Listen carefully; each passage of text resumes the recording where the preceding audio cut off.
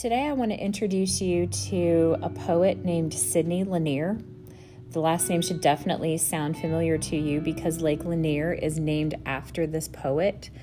He was originally born in Macon, Georgia, and he traveled quite extensively in the Southeast.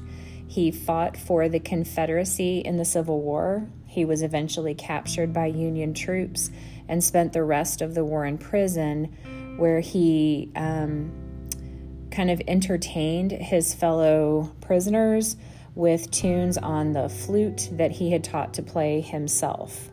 Unfortunately, he contracted tuberculosis and spent most of the rest of his life trying to unsuccessfully restore his health. He wrote Song of the Chattahochee in November of 1877 for a small newspaper down in West Point, Georgia. What you should notice are some names and places that you have studied in Georgia Studies. Eventually, I'm going to give you a map, and we're going to track some of the places in the poem. It's mostly about the South's natural beauty. So he's pretty much going to take you on a trip throughout Georgia and just kind of keep your ear out for some of those names that you've heard. Okay, so this is the Song of the Chattahochee by Sidney Lanier.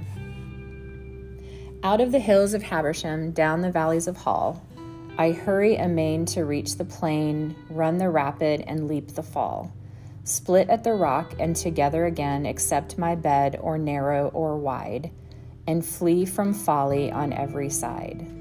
With a lover's pain to attain the plain, far from the hills of Habersham, far from the valleys of Hall. All down the hills of Habersham, all through the valleys of Hall, the rushes cried, abide, abide. The willful water weeds held me thrall. The laving laurel turned my tide. The ferns and the fondling grass said, stay.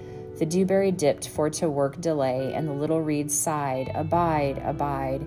Here in the hills of Habersham, here in the valleys of Hall.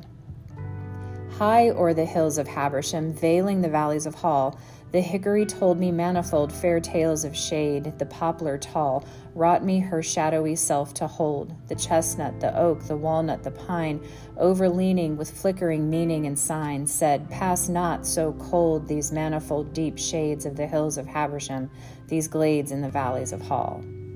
And oft in the hills of Habersham, and oft in the valleys of Hall, the white courts shone, and the smooth brook stone did bar me of passage with friendly brawl, and many a luminous jewel lone, crystals clear or a cloud with mist, ruby, garnet, and amethyst, made lures with the lights of streaming stone in the clefts of the hills of Habersham, in the beds of the valleys of Hall. But oh, not the hills of Habersham, and oh, not the valleys of Hall, a veil I am fain for to water the plain. Downward the voices of duty call, downward to toil and be mixed with the main.